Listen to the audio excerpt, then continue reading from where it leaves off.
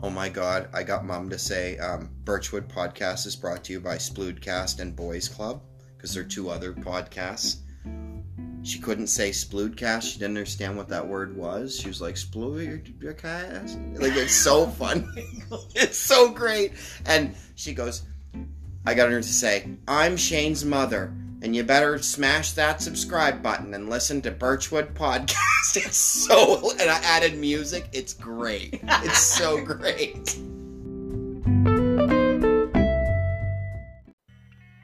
Hey, what's up, weirdos? It's Mark Splood, and I am the host of the Sploodcast. But you should probably know that already, shouldn't you? You know what I'm talking about, right? Everyone listens to my show. What's the point of even doing a commercial? Well, listen, just in case there's one poor bastard out there who doesn't know about it, it's the best damn podcast in the world, and you can find it every Thursday on iTunes or Podbean or wherever you get your shit. Get my shit. It's called the Sploodcast. Check it out. Download it. Sit down on your ass, crack a Dos Equis, fire up your favorite sativa, and drive her right the fuck into you. Boys Club. Is it called Boys Club because my apartment looks like a boy lives in it? I wouldn't say a boy lives in it. I would say a boy is kidnapped somewhere in here. Boys Club. We're everything. We're true crime. We're World Star Hip Hop. We're World Star Hip Hop. We're Netflix reviews. Stories of the day. Boys Club. Listen. Yeah, do it. We're on iTunes. We're on Spotify. I think. No, we're not. And on Google Play. Nobody gives a shit. Boys Club. Boys Club podcast. Now with 90% more sound clips of black people. Boys Club. Touch me, and I'll sue.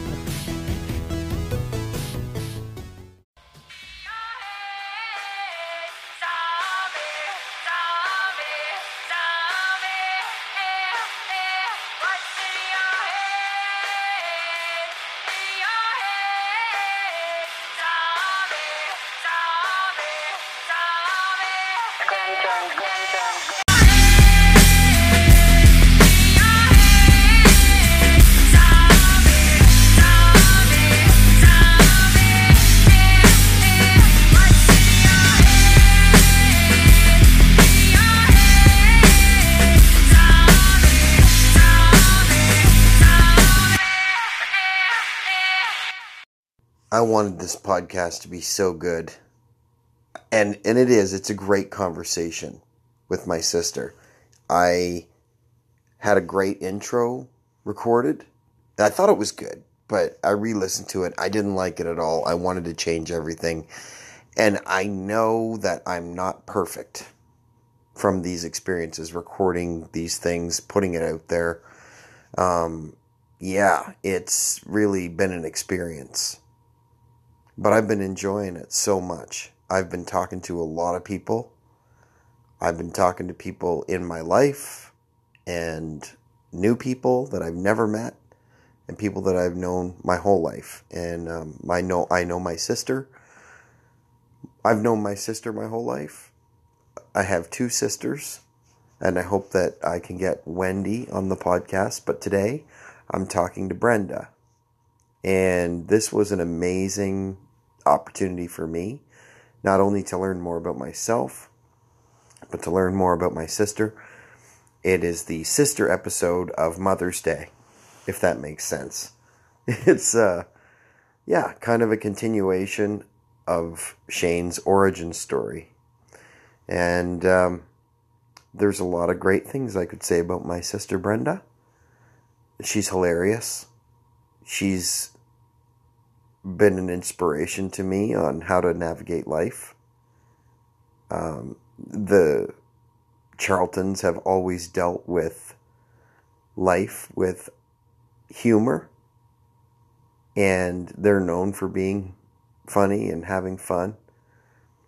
And their lives have not always been easy, and they've really overcome a lot of adversity, and they're a great example to me and to a lot of people on how to be good people. I love my sister, and she's always been there for me, through thick and thin, in good times and in bad. And this episode is emotional, funny, and fun and sad at times, and just a great talk with my sis. Anyway, I just wanted to quickly say I did get some emails, which is great. So here we go. I got an email from my sister Wendy. Hey, Shane, just wanted to let you know I'm listening from Calgary. Haha, love you, Wendy XO. That's my sister Wendy. She's going to be visiting me in June. I'm really looking forward to her visit. And I'm hoping that we can sit down and record a podcast. I haven't asked her yet. She might hear this and go, oh my God, I'm not going to do that. But I doubt it. She might. She'll probably do that. That'll be fun to talk to her. Whether or not we record it, I don't know. But thanks for writing in, Wendy. And I love that you wrote in. So thank you. And there's one from my buddy Trevor Muxworthy. And he just basically says, hi, long-time listener, long-time friend, Trevor Muxworthy, your comedy son. And that's very flattering that he would think of himself as my son. He's like, kind of always calling me his comedy dad. And Trevor has given a lot of stage time to a lot of comedians. And anyway, he writes that he wants to know my top 5 hip-hop artists of all time and my top 5 comedians of all time. I'm not going to put them in any order, Trevor, but I'll give it my best shot. A lot of people might argue with my picks.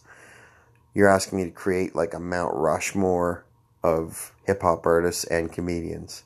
I'm just going to tell you my faves, okay? So I'm going to start with the top 5 hip-hop artists. This is for Trevor and for any of my listeners who might be hip-hop fans or comedy fans. These are Shane's picks. Top 5 hip-hop artists include Marshall Mathers. How can you not say that Eminem's one of the greatest rappers of all time? He's my favorite. Jay-Z. I YouTubed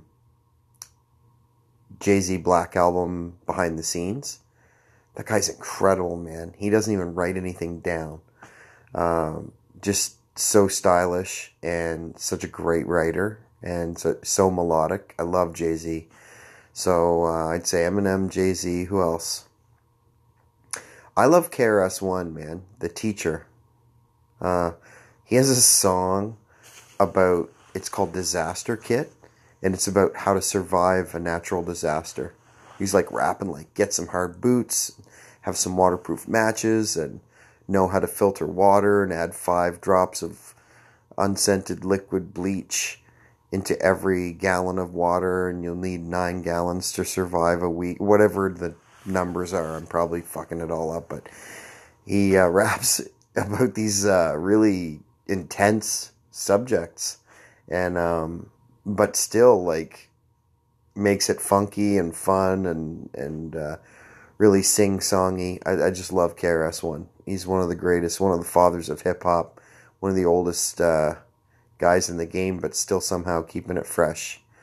One half of Boogie Down Productions, of course, is DJ Scott LaRock got shot in the at a show, and then he went solo after that. I guess, what do you do when your DJ gets shot? You could form a new group, but he chose to go solo, known as KRS-One. Just love him, and you can hear like he kind of does his autobiography in one song called Just Like That. So look up Just Like That, KRS-One. I think you'll enjoy his story. Who else is great in hip-hop? Okay, so I did Eminem, Jay-Z, KRS-One. Who's the best? Who's one of the greats when it comes to hip-hop? Busta Rhymes. Very quick. Very strong presence. Commands a stage. I mean, so much fun. Snoop Dogg. Snoop Dogg's got to be up there, right? I mean, very melodic. Very good rapper. Just can rhyme the shit out of a vocal booth. Unbelievable. And funny. Like, Snoop's the total package. Kendrick is the total package in a different way. Maybe not as funny as Snoop, but definitely an artist. And he cares about it, and you could tell he's passionate in his performance. Love Kendrick Lamar. So let's stop there. I mean, let's put a pin in the hip-hop thing and switch over to comedy. My favorite, the reason I started comedy was George Carlin. I found that he could rap. He could rap. He could talk about any subject and make people laugh, and that's why I started comedy. I listened to his album Back in Town. I just walked into a record store in Calgary and bought it, and didn't even know who he was. I just looked up the comedy section and picked a CD at random, and it was George Carlin, Back in Town. Can you believe my luck? Just pure comedy gold, where he could make you laugh about any subject, even if it was controversial, and then also tell fart jokes. So he's my absolute favorite of all time. But I mentioned Richard Pryor. Did I mention Richard Pryor? I mean, one of the funniest human beings to ever walk the earth was Richard Pryor. Doug Stanhope, one of the best writers of all time, a comic's comic. Comedians love Doug Stanhope, and there's a reason, man. He's one of the greats. Just one of my favorites for sure is Doug Stanhope. Jerry Seinfeld, living legend. And who else? Who else is unbelievably good? Dave Attell. Nobody can work a crowd like Dave Attell. Chris Rock. Just a great writer and kind of a comedy icon for sure. Not kind of. You can take that out of the sentence. So those are my favorites, Trevor. I hope everybody thinks about their favorite things. And a top 5 list, that's, maybe I didn't stick to 5 and maybe I didn't say which one was better than the other. But yeah, those are generally my top picks. If you want to email me, please do. It's birchwoodpodcast@gmail.com. And if you're looking up if you're thinking about my comedy shows, yeah, it is Friday, April 5th. And I am in Halifax right now. Tonight at 8 o'clock, I'm going to be doing a show. It's so much fun to be back on stage. I'm so happy to be doing comedy shows again. Had a great time tonight. Last night. I did shows last night as well. Just had so much fun. Again, I was at Yuck Yucks, and then afterwards I went to the, what do they call it? The High Life Social Club, and did a show there. Had a great time. Yeah, shout out to Rick for having me there. And the night before I was at Beerley's with Catherine Robertson. So anyway, tonight, Friday, April 5th, and tomorrow, Saturday, April 6th, I'm at Yuck Yucks in Halifax, Nova Scotia, Canada. If you happen to be here, please come down and see me.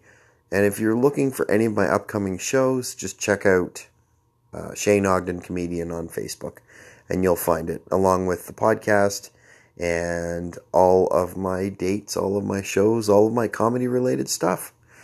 You can find Shane Ogden Comedian, and if you want to email the podcast, birchwoodpodcast@gmail.com, and I will be happy to read any letter you send me in the email format.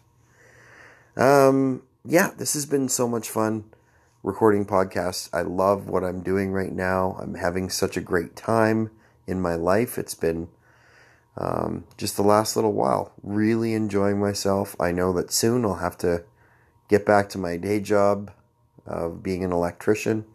But for now, living the dream, doing the shows on the road, getting acquainted with all the comedians I haven't met, and reacquainted with all the comedians I'm meeting along the way.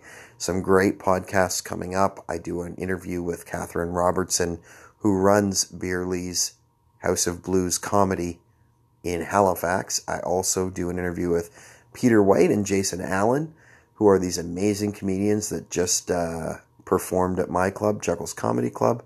You can check out all the Chuckles Comedy Club related stuff at chucklescomedyclub.ca. Lots of great shows coming up. We got Dave Merhage, who just won a Juno for his comedy, and he also has a Netflix special on Comedians of the World on Netflix. Dave Merhage is going to be performing at Chuckles in June. For all the upcoming shows, check out chucklescomedyclub.ca. And without further ado, here is the episode with my sister, Brenda Charlton. Enjoy. So I'm here with my sister, Brenda, and her husband, Daryl, who, well, you guys raised me, kind of. Yeah, we kind of did. Yeah, because I was here a lot, escaping from my stepfather's wrath. Yes, you were. And We tried. I remember to when get you I out of was there. little, Daryl let me watch The Terminator. It was a different time. Kids were raised way different back then. Yes. We have a lot of character. Mm. For better or worse, though, we were different, weren't we, than kids now? Like, you'd never sit down and watch The Terminator with Ella. No, and I was older than Ella, though, wasn't I? Probably not. well, we were married when you were only 6 years old. No, sorry, you were 7. You had just turned. But- I turned 7. But to be fair, robots are cool. And I loved it. Like, I don't think it traumatized me or anything, but... Well, we protect our kids from a lot more than we ever did back then, too. Mm-hmm. Like, I mean, But was that good or bad? Who knows? thanks to Daryl, you had your first beer right here in this living room. I didn't know that. When was that? What year? How old I were you? don't even want to talk about Same how old year. you were. The same year we watched Terminator. No. I had to be at least 12. I had to be. No, you were at least 12, maybe a little bit older. Do you remember? Because you and Paul... Did I even get You through the went- beer? You and Paul were here together and you shared it. Well, I think Paul probably had a taste for beer more than I did. I don't think so. I don't know. Maybe. His dad probably did. I remember thinking it was the coolest thing ever. Oh, yeah. You guys were sharing this beer and you took a big drink and then all of a sudden it came right up and it wasn't throw up. It was like you couldn't swallow it. Came back out again. Like foam or something. You were just a bad drinker. I mean, it was Yeah. your first time. Couldn't hold so- my liquor. Yeah, it was your first time. But I didn't even remember that, actually. Like, that you brought that up. I didn't remember having my first beer here. I didn't remember. Actually, my first beer I talked to Mom about was when our dad gave me a sip of beer and I spit it out. And I can that's one of my only memories of our father, was me sitting on his knee in Newcastle Creek at the fire pit. Remember, there's a fire pit across from yeah. doorstep. I was sitting on his knee. It was a short, stubby beer. I remember seeing his checkered shirt, button-up shirt, and his De Maurier cigarettes in his breast pocket. And me spitting out the beer immediately. And I remember Mom yelling, "Donnie!" And I remember that like it was gospel. I'm sure he caught hell that night. Well, I don't know if he did or he didn't. Mom says she doesn't remember. So it's kind of why I was coming here tonight to talk to you, is because there's so many things that people have different memories. Yeah, for sure. And I don't know if Mom is like filling in some blanks or if I did. Because starting right away with when he died, all I remember was finding him on the kitchen floor. But Mom says I was with her the whole time during the whole event. And he came down the stairs. He said, "I'm dying, I'm dying, I'm dying," and then fell on the ground. But I don't remember any of that. All I remember is me reaching for a cereal bowl and seeing him on the ground already with his eyes open.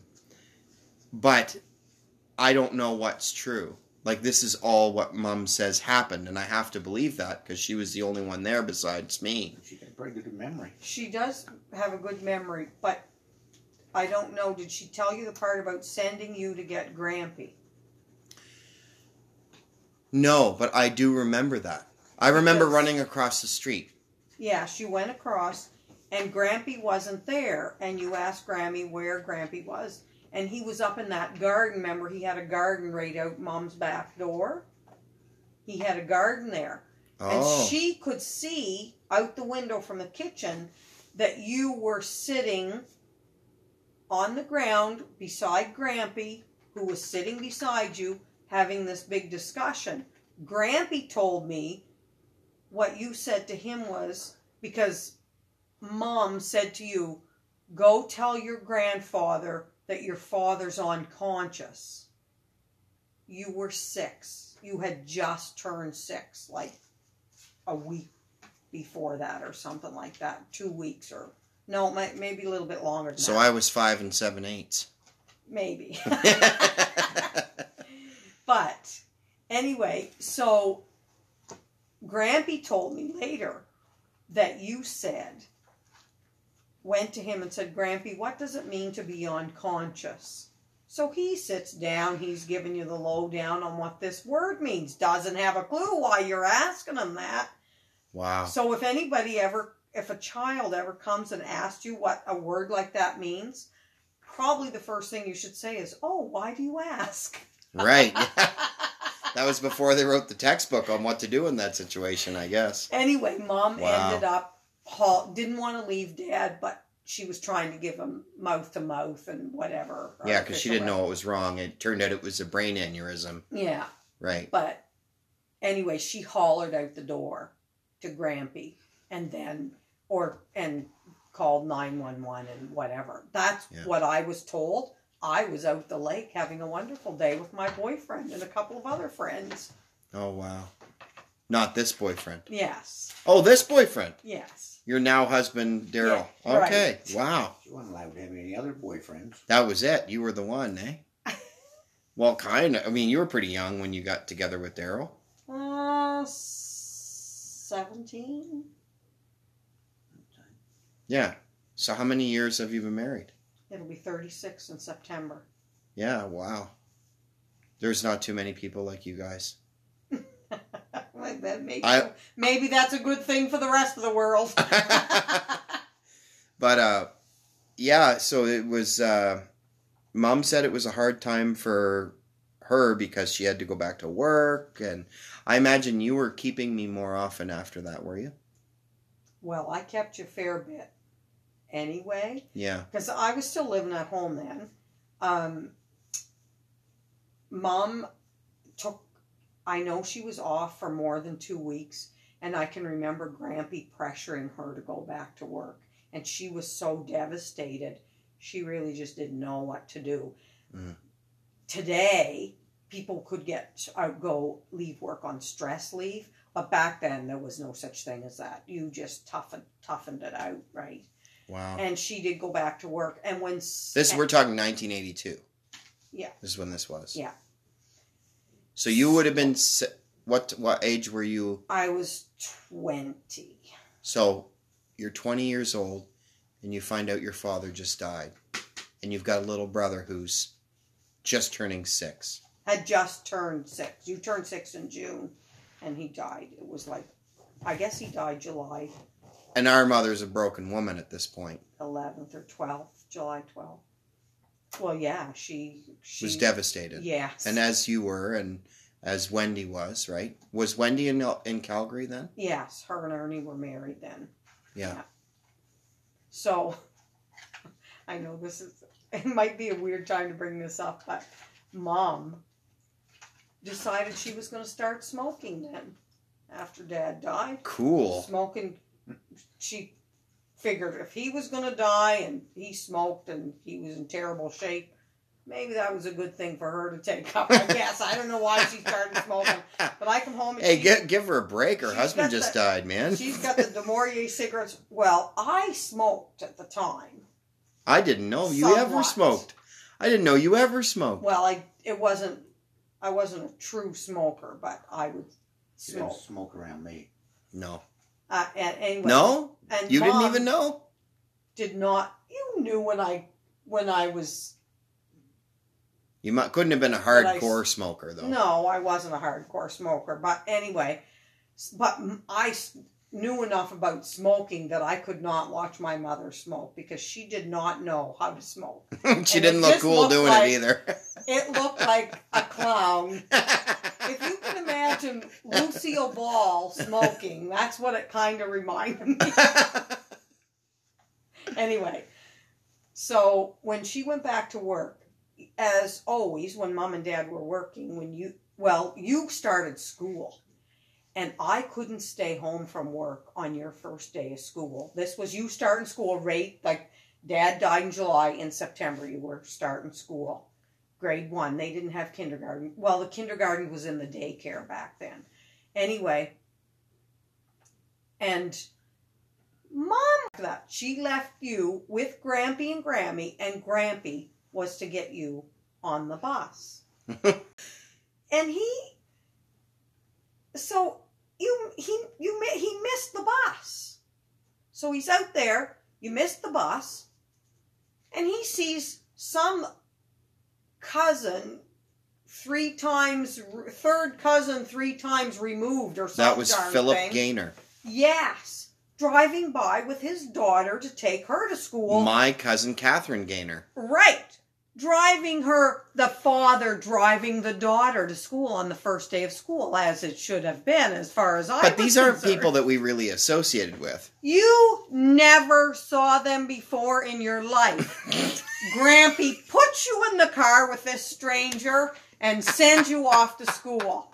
I was safer here having beers watching Terminator. Have a No, you nice weren't life. having beers yet. Have a nice life, he said. I had the worst day of my life at work because Oh, I no. could not. Well, I was 14 when you were born, and I looked after, like, Mom was in the hospital for like a month before you were born. And then back then, there was not maternity leave. She was home for a short time, maybe. I don't know if it was She had to get that money coming in somehow. if it was a month, but she might have been a month. I don't know what it was back then, but anyway, she went back to work because you were born on the last day of school that year or something like that, or the last day of exams, maybe. Anyway, and she went back to work shortly after having, us being done school, or maybe the day you came home from the hospital was the last day of school or something like that. I'm a little cloudy about that memory, but I know the last day of school was significant for some reason that year. I looked after you in the summer. I mean, all you summer. were, oh yeah, that was what I did. Oh man, you must have hated that, Daryl. I can remember. You must have always had to have me in tow pretty well. He had to right? work. Oh, you were working at the time. What were you doing? No, he was. We weren't together then. I was 14 when you were born. Oh, okay. Settle down. I'm going ahead in the story too far here. Anyway, I could not imagine that I would ever love a kid any more than I ever loved you. Till I had my own kids, and then sorry, you had your second fiddle. I took you everywhere. I did everything, and I remember I took you to the bowling alley with me one time, and by this time I'm in grade 8 or 9 you were bigger then. It wasn't when you were a real infant, so it was probably the following summer or something. And I took you into the bowling alley, and I saw my grade 6 teacher was in there bowling. She would not believe you were not my own kid. Would not believe you were my brother. She thought for sure that.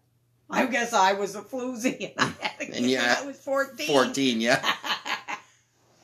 It She does wouldn't believe happen, you. but Wow. anyway, she wouldn't believe it. But I remembered, like, things like there was a fire outside. Dad had a spark flew off of the power saw or something, set the fire.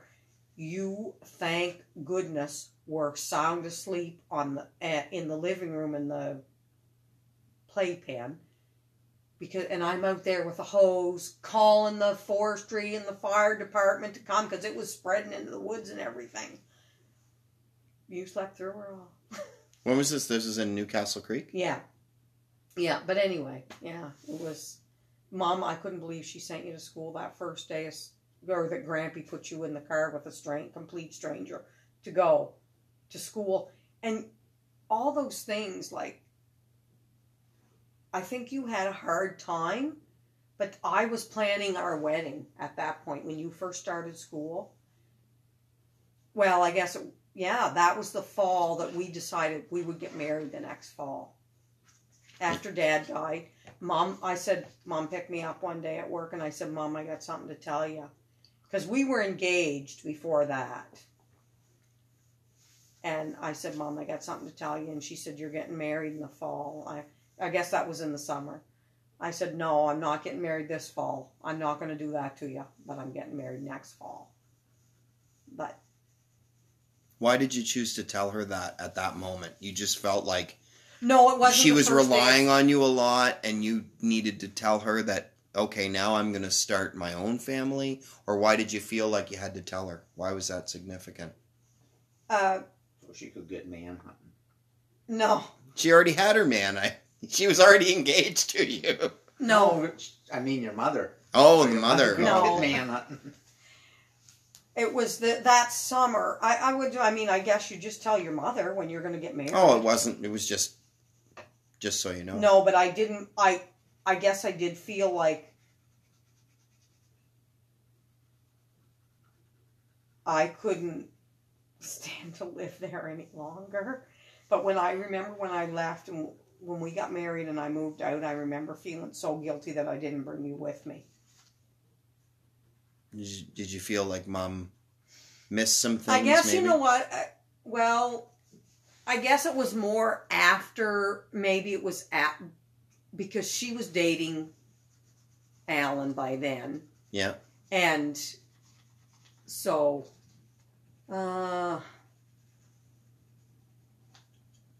she was really wrapped up in that. Yeah. And that happens. I see that all the time with a lot of people. They get more interested in their spouse and some of the babies get forgotten. I've seen that Yeah. before. Yeah. Yeah.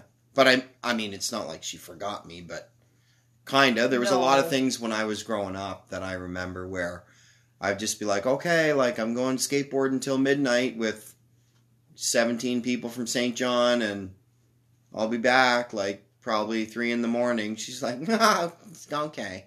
Like things like that were just, I had this complete freedom in one sense, but in another sense, Alan was really, really strict. So as long as I had the wood piled or the lawn mowed, I wouldn't be, I wouldn't be in trouble. And otherwise, it was almost like I had complete freedom. Once I get past a certain age, like when I was young, I wasn't allowed to drive my bicycle anywhere except the yard. Well, you can imagine how bike-friendly a lawn can be, sinking down into it sucked me. I thought driving a bike was really hard. It's not when you get on the road. No. Well, Mitchell never learned to drive a bike. Well, it's Alan come along and, certain things he was really, really, I felt mean. But then other things he was like, oh, for Christ's sakes, Pat, let him drive his bike on the road. Just stay away from cars. Kind of put his foot down with her. Yeah. And that kind of encouraged a little bit of freedom in other ways. And I guess once Mom got used to me being all right, she was okay with me having those freedoms. But in other ways, Alan took away a lot of freedoms too. Oh, yeah. It was like It bothered us so bad. it was a hard time in that sense. And really that all came to a head when I was 18 and I moved to Calgary because I was like, okay, old man, I've had enough of your shit. You don't know anything. I know everything. And I'm going away in the world, right? And I did. I left for a long time. But, then I found out that the world wasn't all that easy. And then I do remember nice things he did for me. Like, he'd holler at me about skateboarding.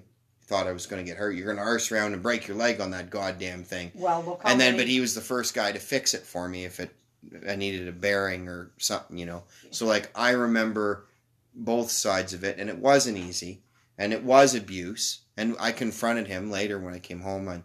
This is almost 10 years later. I think I was 26 years old, and I confronted him in the garage one day, and I said, listen, I know you and I haven't always seen eye to eye, and that I was a mouthy kid, and that I wasn't easy to raise.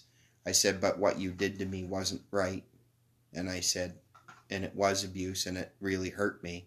I said, but I do remember that I know that you were raised by a mean man. And I said, I know you did the best you could for me. And I love you and I want you to know that I forgive you. And he cried. Like he broke down and cried. And ever since then, now he can't articulate. Like he can't have this conversation. No. Back and forth, right? He was just like, that's good, and Yeah. he never was able to. No. And neither one of my parents were able to, like love. Like Mom will not initiate a hug with me to this day. But I'm pretty impressed with you hugging her because I lay it had on too thick. many. I had too many of those. Well, you make me look bad when you hug her when you're here, so I wish you'd cut it out. Hey, Ella, do you want some light, honey? I do, right there. So, yeah, no, it was hard, but like, and I hear that same thing echoed from Wendy. Like, she always felt bad that I was there with Mom and Alan and growing up in that environment, and like something else could have been better. But really, that was just how it was. It was, but Wendy and I, once we found out some of the stuff that was going on, once we realized, Yeah. Like, the first little clue I had was one time I used to have plants all along there, and you were walking by, and the plant was coming out like that, and it went on the corner of your neck, and it was like it was caught on you, and I was afraid the plant was going to come off, and I hollered, and I went, "Oh, Shane!" And you were like that, as Put if my I was hands going to up. hit you, right? And I was like, why would he ever do that?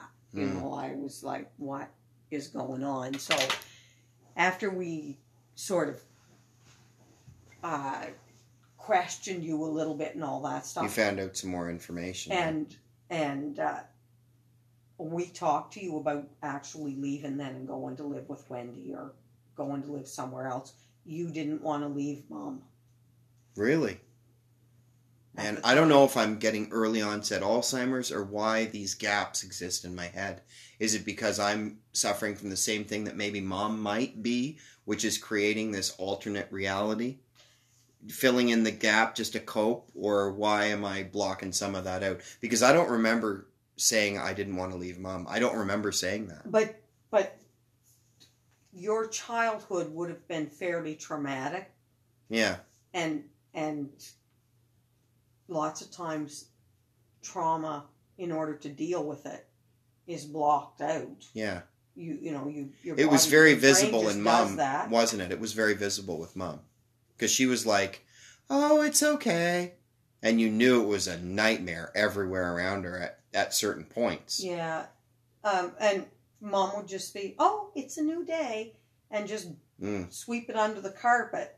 Yeah, it was crazy. Like, just, I mean, I laugh, kind of, but, it's kind of serious, But, I mean, it's just been that way for so long that I think it just, now it's almost, everybody's kind of, well, that happened. You can't change what happened, so. No, that's right. Yeah. But so I just kind of piecing stuff together has been interesting, and asking Mom what happened. And I mean, she talked about the Women's Institute going around the world and eating catfish in Arkansas, and like how she took fertility drugs to have me. Yeah. Blew my mind. Like, I was like, what? You did what? I always thought all these years I was just a surprise. Oh, no, you were no surprise. No. Mom was in the hospital for a long time and everything to figure out what was wrong with her, why she... Couldn't hatch an egg. I don't know if it was... Because she always claimed that she had some miscarriages. So I don't know if she was having problems carrying a child after me or what. I mean, I don't know why she felt she had to have more after she had me. I know. She had everything there could be then. I know. You were perfect. Yeah. But I can remember, because I remember her being in the hospital, and there was back then, I mean, really, when you say it, to me, back then was like 75 or whatever, was long enough ago that if there was someone who was intellectually challenged, Mm-hmm. they would sterilize them, or like the Really? females would, once they got to be a certain age, they would tie their tubes. Without their consent or knowledge. Well, their parents would consent to it. It Okay. would be their Yeah. parents, their guardians, or whatever would consult with their doctors. I don't know what the I wasn't. There was no internet, so for me, I didn't know. But I remember this little girl. Well, no, she wasn't a little girl. She was a woman. Right. But because of her mental age, she seemed like a little girl, right? And I remember, like they would shave everything. Yeah. And I remember her coming in. Mom was in a ward. There were 4 beds in there. And she was in one of those beds. And she came in and she lifted her nightie up. She went, look, they shaved it all, or something like that. Whatever she was having. That's so crazy. I'll never forget that. I mean, Oh my God. How horrifying would that be? But I mean, did Mom laugh, or were you there with Mom? When Well, this I was think a nurse or somebody Wow. came and just sort of scooted her Yeah. away and that sort of thing. And Why would she be in the same room? Like, that was just... well, it was all to do with obstetrics, right? Like it was all gynecological problems. Right. So they would be in the same ward. Because they're all kind of trying to either help people have babies or help people not have babies, or... It all had to do with babies, right? Like Yeah. Mom was in there. I really guess I never really knew what exactly, but it had something to do with whether or not she could have a baby, or whether like they were doing. So- I don't know. Like, Who wanted me? Was it Mom or was it Dad? well, I just assumed they both did. Yeah, you never really got into it with them. Like, Well- why was it so important for her to have all these Well- fertility drugs and all, Well, I mean, I know that they wanted more than just Wendy and I, but I think Dad really wanted a boy. And I think he just lucked out that you were a boy. I mean, back then, there was no way, I don't think of. You couldn't steer it that way then. No. I don't know if you can today. I don't know that much, but. I think they're going to be able to soon, maybe.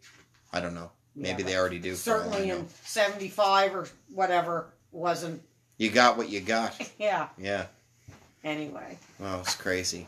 It's so just unreal for me to hear this stuff. It's almost like I wasn't hearing it before, or I wasn't retaining the information. Well, some of it you wouldn't know because you don't talk about that sort of stuff, right? You just. No, it was only with wanting to do the podcast that I was like, okay, what am I going to talk about? Like, I have to do something. So, like, I went up to Moncton and I opened for James Mullinger and I recorded an interview with him, and that was really cool because I like literally asked him, why haven't you asked me before? Yeah. And, it was like really a personal, intense interview, and we walked away even closer and friends, So it's really, really neat having these conversations with people that are around you. Like, I wouldn't have had them otherwise. So, like, lately it's been very emotional. Like, because when you actually talk to somebody, I mean, you go to somebody's house, you watch the news, how's this going? Good. What are you working? That's it. And you walk away. But you don't really have conversations with people. Or you might talk about world affairs or whatever's going on in the family, or you Yeah. make fun of somebody, but. That's what I found with interviewing Mom, is that everything that I said to her, like, I tried to steer her in like a way that was like, okay, talk about Dad. But I think like Alan was there, and maybe there was some, like, I don't think she's weird about talking about Dad. I think she did talk about it, but then she would kind of go more towards that time I went to Russia or the Women's Institute. Like, she wanted to talk more about that stuff. And when it got really personal, it was hard for her. But at the end, she went right into detail about the day that Dad died, and that was really hard. I think it was hard for her still. Like, she got a very serious look on her face. Like, something changed, like in her demeanor. Like, she was really. See, I think she wants to only talk about happy times.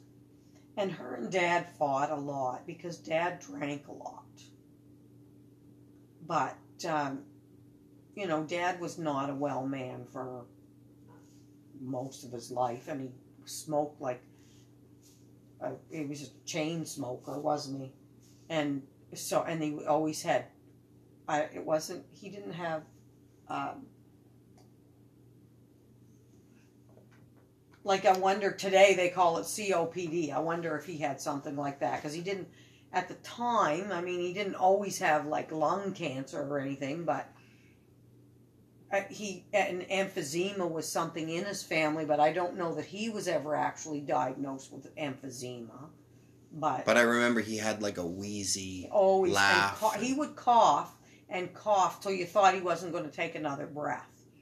And Mom, like, and they did fight a lot. And if they weren't fighting because he was drinking, they were fighting because they didn't have enough money. Right. For what she wanted, because she was always very good at spending money. Yeah. So, you know, everybody had their problems, but those were just some things that were happening at the time. Like, I remember you telling me different stories about fights that would happen. Yeah. And, like, Mom would, like, throw a frying pan at Dad, or did that ever happen, or is that something I dreamt up? No. I remember one time, I came home from work, and so right after Dad died, you were staying at Grammy's, going to Grammy's to be babysat every day, and you'd go there after school, and then I would go over and pick you up, and Mom would get supper started when I got home, right? So one particular day, I went over to get you in the mail, and actually, no, I think you must have been with me, because there was a time in the summertime, Grammy said, you know, she passed me a big wad of money, and she said, I want to pay for Shane to go to the daycare with you for, I don't know if it was a month or if it was for the whole summer. She said, I think he would be much happier there. And This is something that Grammy Patterson did? Yes. Bertha Patterson. Yes. She gave me the big roll of money, so you were going into the daycare That with was me. our mother's mother. Yeah. Gave you money so that I could go. So that you could go to the daycare where I was working. Anyway, oh my God, I was so proud of you when you first went to that daycare. Oh, you had so much to learn. It was so sad because it changes kids having to do that. So it's like survival of the fittest, really. You were in there and playing with Lego and doing all this, and some other kid would come over and start wanting to pick a fight with you, really, because you had the piece of Lego they wanted, and you'd be like, "Oh, here, just take it if you want it that bad." Like I was like, "Oh." What happened to me? I was really nice back then. Why did I turn into such a prick? Kid. Because how often are you going to get taken advantage of, right? Kids are going to start. Yeah. That's what happens. You're like, no, that's mine after a while because you're tired of getting shit on, right? Yeah, yeah. So, but anyway. I have memories about that. Like, yeah. You got locked out of your car one time. Was that during that time period? The I don't daycare remember. got broken into? That was, I mean, that's... Or was that a separate occasion? They were separate occasions. Okay. But... Little flashes of... Yeah. But anyway, so this one night we came home. You stayed at the house. I went over to get the mail. When I came back, when I got home, the table, Mom was there ahead of me, table was all set. I went to get the mail. I come back, and there was a rocking chair, like... You know, I would come in the front door then. Yeah. And there was a rocking chair sitting right by the wood stove in the kitchen. And I went to walk into the kitchen, and Dad put his arm out like that to stop me from walking in the kitchen. And he said, don't come out here if you have, unless you have shoes on. And when I looked, every dish that was on the table was broken all over the kitchen. Wow. They had just Big been... twister went through. Yeah, that's right. Hurricane, indoor hurricane. Hurricane Pat. Hurricane Pat. She must have been mad at Dad, maybe. So for who knows what. I wasn't there. I'm assuming that they were just throwing dishes back and forth at one another. Wow. I don't know how Mom has so many dishes left in the house, or maybe that's the reason she keeps buying them, because she never knows when she's going to throw. Wow, that must have been a lot for you. Yeah, you had me in tow. You're like trying to avoid broken dishes. Well, it infuriated me that they went on like that, and you were sitting well, I think you were watching TV in the living room, but still. Yeah, but I don't remember a Who damn does that? thing about it. Trauma. Yeah, maybe. I don't know. I mean, I don't have all the answers, but I remember telling Daryl, like, I was just so upset about that they would do that. Well, first of all, that they would do it. It's a little juvenile.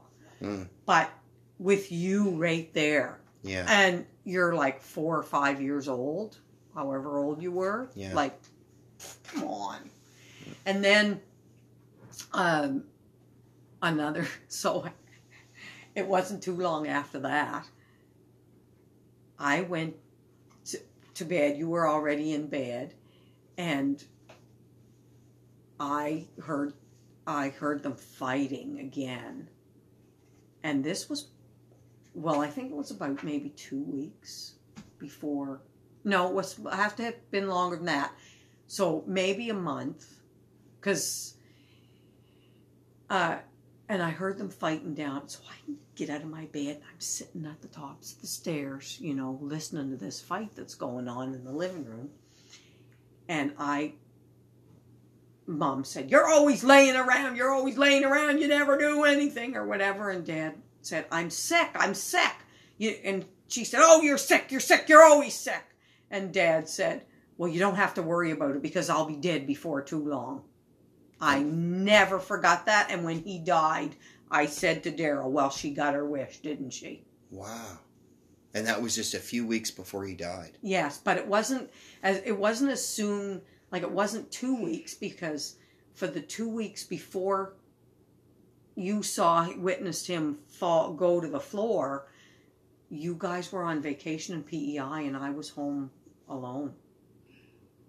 And that whole 2 weeks. And I said to Eddie, I said, "I can't believe it. I can't believe it." And Eddie said, "You would have believed it if you'd have been with them on the island with us." He said, "Because your father was so sick." He Really? was so sick. And Mom said when they came home, they called me that night and she said, "I'm home." And I said, "Well, I'm staying up here. We're going to go to the lake tomorrow, and I'll come home tomorrow night," because it was Sunday. I had to go to work Monday, blah, blah, blah, right? So Mom, I remember her telling me the night they came home, they sat up and talked for a long time. They talked about things like Roy had a wood trailer of Dad's, if Mom ever needed to sell it to get money, and that they talked about stuff like that. And then, Mom said it was the best he'd been. It was like this bright moment after he'd been sick for these whole 2 weeks. And then he seemed really good that night. Next day, he went into a coma. His mom said he woke up and said, "I don't feel good," to her. And then her and I came downstairs. And then he came running down the stairs and he said, "I'm going to die, I'm going to die, I'm going to die." Yeah. Well, see, I wasn't there for that. And then he fell to the ground. Yeah. And Was she Mom's said all story. that. She did. She told me sort of all that. And Yeah. And I can remember Grampy telling me he'd never seen my father, like, without clothes on before. I mean, I think Dad probably just had his underwear on or something. You would remember. No. I wasn't there. I didn't remember. But I Grampy remember, said all I remember is his face and his eyes open. I didn't even think he was dead. I didn't know what death was. he was not, I just thought, why isn't he moving? That's weird. when the policeman came in, no Mom emotion said, for me. Mom said the policeman said, "Oh yes, there is a pulse there." Or wait a minute. Was it the policeman said that or the ambulance guy? Anyway, one of them said, "Oh yes, there's still a pulse. There's still a pulse there." Yeah. But because and then they kept him on life support for, well, it was just a day, I guess. It was the next day that they they said we're going to do it. There was a big discussion about are we taking him off life support, because at this point, if he survives, he will be a vegetable. That's what they would tell you back then, right? Yeah, it was okay to use real language back then. No vegetables would be offended, right? Like, That's right. Carrot wouldn't pop up and go, "It's 2019, I'm very upset." Anyway, so anyway, we were like, they were going to have, the committee would meet to see if it was going to be all right. Who's in this committee? I don't know, something to do with the hospital or doctors or something, and they would all meet to decide if it was going to be okay. I suppose it was some kind of an ethical committee, or I don't know, I don't remember. Excuse me, just to take him off the life support. Yeah. And then the next thing I know, they're going to do a 2-minute test. Because we're all sitting at the hospital and you're home with Grammy and Grampy, right? They're going to do a 2-minute test to see if he'll survive the Initial being unhooking? off, being off the life support for 2 minutes. He didn't survive the 2 minutes. And the next thing, I knew he was gone, and I wasn't expecting that, because He was alive. well, they weren't doing the test till the next day. So it felt like it was really unfair that you lost your dad that quick. You know, everybody just said, well, he'll be a vegetable anyway. Well, I didn't. I was young, and today I would not want this, but I can remember thinking, well, I don't care if he's a vegetable. I don't want him to die. I'll look after him. I mean, I had no idea, or I couldn't do that. But Yeah, back then you were younger, you didn't know.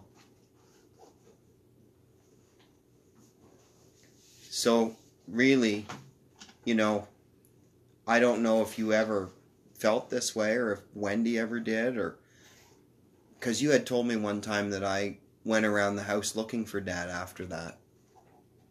I don't know if that was true or not true. I don't think that was true, because I remember,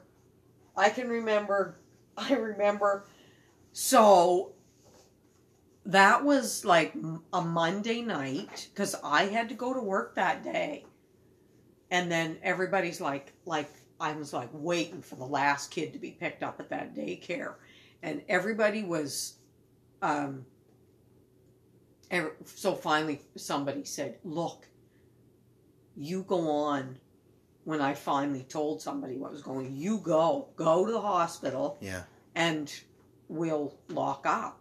So anyway, I left and went to the hospital, but I remember it being a Monday, because I was up here on Sunday and we were at the hospital on Monday. And what was I going to tell you about that? Oh yeah, so by the time we got home from the hospital that night, you were sleeping. And I think I just carried you home from Grampy's and put you in bed. I'm not clear on that. But the next day, you were really good at sleeping in. Still am. And the next day, Mom went to the funeral parlor to make the arrangements. And I stayed home, and I was the one to tell you that your father was dead.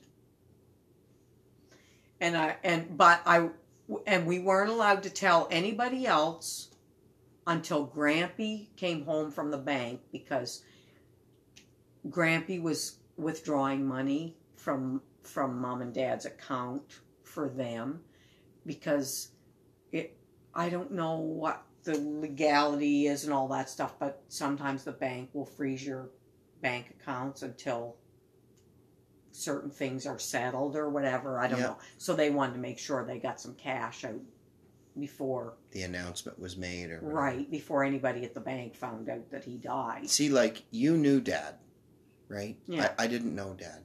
And you were very aware of everything that was happening.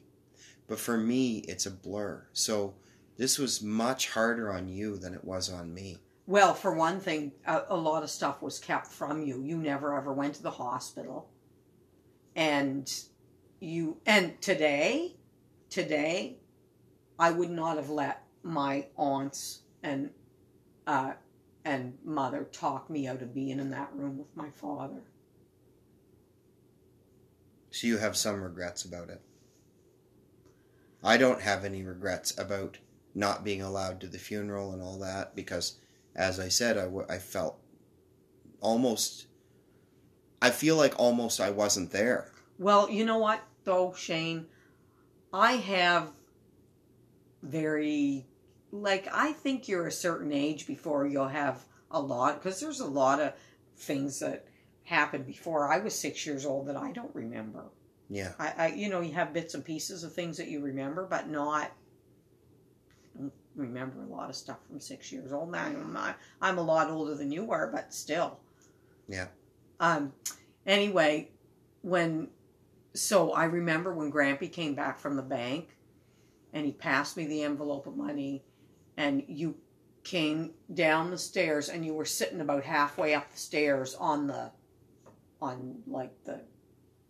dining room side. Yeah, you could still see me from that angle. Yeah, well, he came in the front door and you were there and you looked at Grampy and you went, "My dad's dead." Or "My dad died," or something like that. I was hilarious back then. and Grampy didn't know what, Norman. You had a little drum and went boom, boom. Yeah, that's right. But yeah. And you know, it's funny. It's crazy, but I live on the way to Dad's, past Dad's grave. I have to pass Dad's grave to get to where I live now. Yeah. And every time I go by there, I honk and I wave at his grave. Cool. Because I feel like, I don't know, somehow he knows and he's laughing. I really feel that. Oh, yeah. I know it's weird because, I'm not a God person. I don't have any spiritual beliefs or anything, but I have a weird superstition that he is laughing his arse off every time I honk the horn and wave, Mm. And I'll visit that grave sometimes, especially when it's not winter. Yeah. But he wants to go there in the winter. But I do go there often. When they my last employer told me that whoever gave me my electrical license did me a disservice. I have no business being an electrician. I was very upset that day, as you can imagine. Yeah. When he let me go. And I went to that grave and I sat by his grave and I cried. And I still feel like a connection to him, even though I feel like maybe I don't have any business to. Oh, no, he's still your father. I guess. My DNA is like that. I'm his blood son or whatever, but it's weird that I that's the only thing I ever felt spiritual about or superstitious about was that, I should sometimes go to his grave and talk to him. And I do. Oh, good. It's weird. Very. Does he give you any good He gives me the best advice. Any good material? He doesn't give me a hard time. No. Yeah, he doesn't talk back much. That was a crazy time for you, Daryl. Yeah, fun. It was fun the whole time. Man, how'd you handle it? You just didn't say a lot. You just were there for her. He just hugged me. Man, that'd be brutal because that was cry on my shoulder. Yeah, but it was really only a couple of year window, right? What? Just this whole thing that happened with Dad toward the end, and so what was it like after? Well, what's I gonna? After he died, I don't know, you kind of feel lost for a bit, but then I told you already about you starting school. That was right after Dad died. That was awful. And I remember I had bully neighbors who choked me with a skipping rope, and our Grampy Patterson was so angry. Norman Patterson ran after these kids, ran up the street. I don't know what age he would have been then. Would he have been in his 70s or his 80s? Oh no. No. He was still working then, wasn't Yeah, he would have been still he? working. 60s. 60s? Yeah. I tell you, I thought he was too old to run that fast, but he was not. He could run. Well, he spanked the kid, didn't he? Yeah, he could have got a hold of him and started spanking him. Well, so did you ever hear what happened? The mother called him. Did you hear that? Now wait, how old were we then, the kids? Like, we were too old to be spanked. I was married already, so that was after. So you had to been 7 anyway. Wow. Anyway. But yeah, grab the kids, spank them, and I didn't hear this part. The mother. Said, well, it's kind of too bad people don't still do that. I mean, I know you can't do that stuff, but people maybe would behave better. They never choked me after that. But anyway, the mother called Grampy and threatened him and said, "Don't, if you ever lay a hand on my kid again, then I'll see you. I'll be calling the police and I will see you in court, or I'll charge you with assault." These days, they would just call the police, probably. Yeah. Well, some old man beating your kid, yeah, you probably do. In You the probably streets. call the cops too. Literally beating their Because child that- in the street. I mean, because that woman wouldn't know why, No, not the whole story, no. right? Yeah. And they were bullies too, man. I remember one time, I befriended the youngest brother, and there were 3 brothers. And the youngest brother and I, we were the same age, Scott, and then there was Andrew, and I can't remember the third, Greg. Scott, Andrew, and Greg, and I was friends with Scott. Andrew and Greg were the older brothers. And they would do things to us like, why don't you go up in the treehouse, guys? And we'd get up in the treehouse because we were like, okay. And then they take they're older and cool. And then they take the ladder away, and then they'd pelt the treehouse with crab apples. And, I mean, just, they were so mean to us. You so had such mean. a hard childhood, really. Yeah, because adulthood for me is just going, it's just a breeze. wonderful breeze. I'm like, what am I, on a beach? It's so wonderful.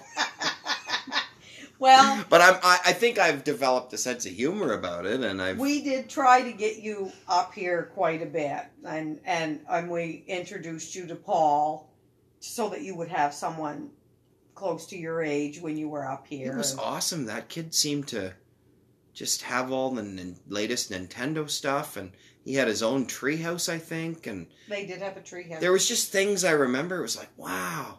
Yeah, do you remember? Can the childhood time be like this? This is awesome. Do you remember the time that I was working nights, and I came, and you and Paul, I think Paul spent the night here with you, and Daryl would have been here, and then I came home, and I was sleeping.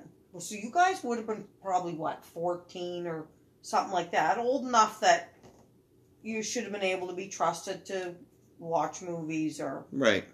whatever, right? Oh, yeah. I hear you down here whispering about matches. And I thought you were going out to smoke in the woods. No, that was the following year. And you told me you were going to start a fire. Well, it was like there was, what do you call it, Daryl? When Fire ban. there was a fire ban on, the woods were so dry you would have burned the whole place down. Oh my God, I went up one side, you guys, and down the other. I remember you thinking I was smoking, and it wasn't until I was 15 that I started smoking. Fool. I know, yeah. It was the only thing Alan was right about, Well, no, that's not true. It's not right. It's not right to say that, but it was like one thing that I remember now as an adult. I kind of agree with him. He was like, he just looked at me, and I had a cigarette sticking out of my mouth, and he said, "Oh, you're stupid," But he added the F word in there, and I was like, oh, that was the only thing he said about it. I was really surprised that he didn't, cuff me on the side of the head or anything. He just said I was stupid and moved on with his day. Mom was, I knew that you were, that kind of thing. But it was like probably about a year before they caught on that I was smoking. Well, one time, my friend Janice and I, we were in the Rendezvous, it was called, restaurant. I think it's the Omega now up there in Minto. and we were sitting there, and we had just been, back then you could smoke anywhere, right? Yeah. So had just had our fries and gravy or whatever, and I just put out my cigarette, still had the smoke in my mouth, and my father walked in the restaurant to get a takeout order for him and Mom, and he looked at me, and he come over, and he went, and I'm still holding my breath, trying to hold this smoke in, right? He's like, "You fellas shouldn't be smoking like that," and I went, Blew the smoke out. Anyway, when I went home that night, he said, he waited till Mom was nowhere to be seen. And he looked at me and he went, "Brenda, please, please don't smoke." And he knew, right? Because he knew what it was doing to him. He knew it was killing him. Wow. Now, you mentioned like maybe he had COP or, was there any evidence of cancer like in the autopsy or anything like that? Well, I asked Mom about that recently, and she said no, but she told me at the time when they got the results back that, like, he had prostate cancer, but she told me that he had spots on his lungs too at the time. Do you remember me telling you that? But then she denied it later, and I never ever saw the report myself, so I have no idea. My sister, Brenda Charlton, that was a great talk. My sister is one of those people that have always been there in my life, has always been my rock. And it's nice to have a permanent fixture in your life when so many things change around you. The one thing that didn't change was the great relationship I've had with my sister. I've been very blessed, and I consider myself very lucky to have a great sister like Brenda. And I can't wait for you to meet my other sister, Wendy. And I love my sisters. And it was hard to watch my sister cry when we were talking about Dad. But it was a beautiful moment to share with her, and one that we bonded over. And it was, I was really glad I got to share that with you on the podcast. And my sister's hilarious. I get my sense of humor from her. I know I do. And I just love talking to her. So it was just such a great opportunity for me. And as you heard in the podcast, I grew up around my sister. She took care of me a lot. And in honor of my sister, I would like to play a song. Because one of the things that one of the places my sister used to take me was the lake. With her husband, Daryl, they would take me out to South Ormocto Lake, and I would go swimming and catching tadpoles. And I loved that. And when we would drive to the lake, she would, stop and get me an ice cream or a popsicle or give me a bag of penny candies or something. And she would pop in Huey Lewis or Whitney Houston or, the music of the day, maybe the Beverly Hills Cop soundtrack or whatever music they were listening to back then. We would listen to the radio and hear different tunes. Man, and just remember driving down the road in the summer heading to the lake with my sister Brenda. It's one of the great memories of childhood that I have. And Brenda is the reason that my childhood was good, because of the fact that my big sister took care of me. I love my sister. Thank you, Brenda. This song is dedicated to you. It's called Home by Philip Phillips. I'll talk to you guys next Friday.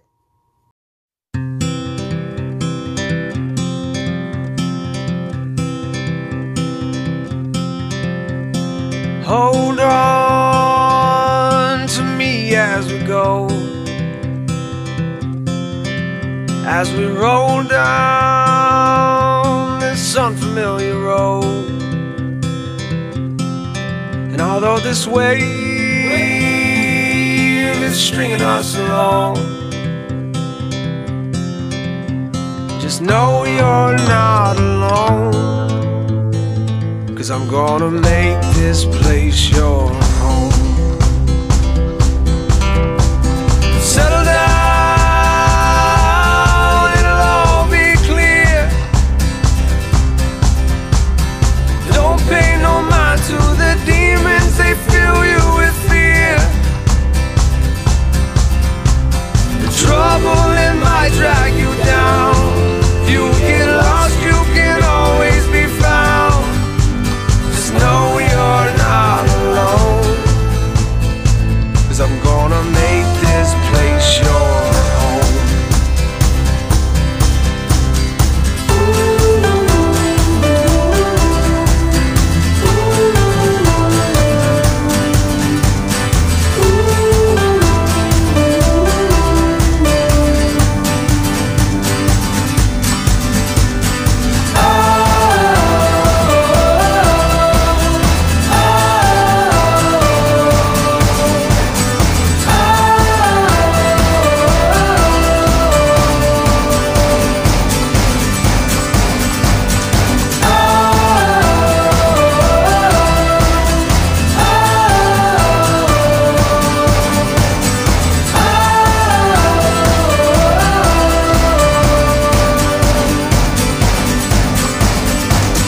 Settle down,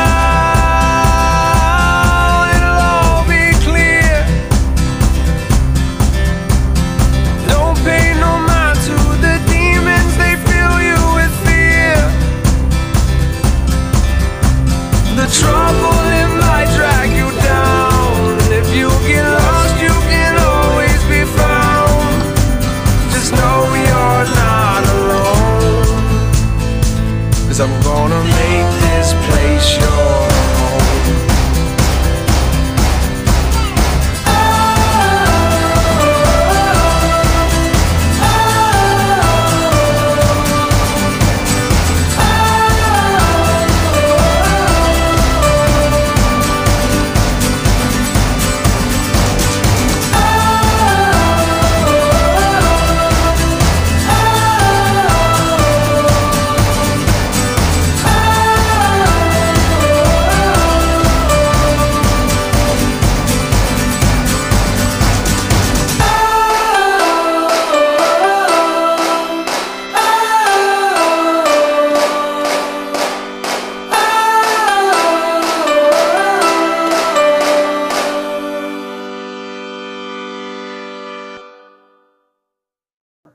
Yeah, wow.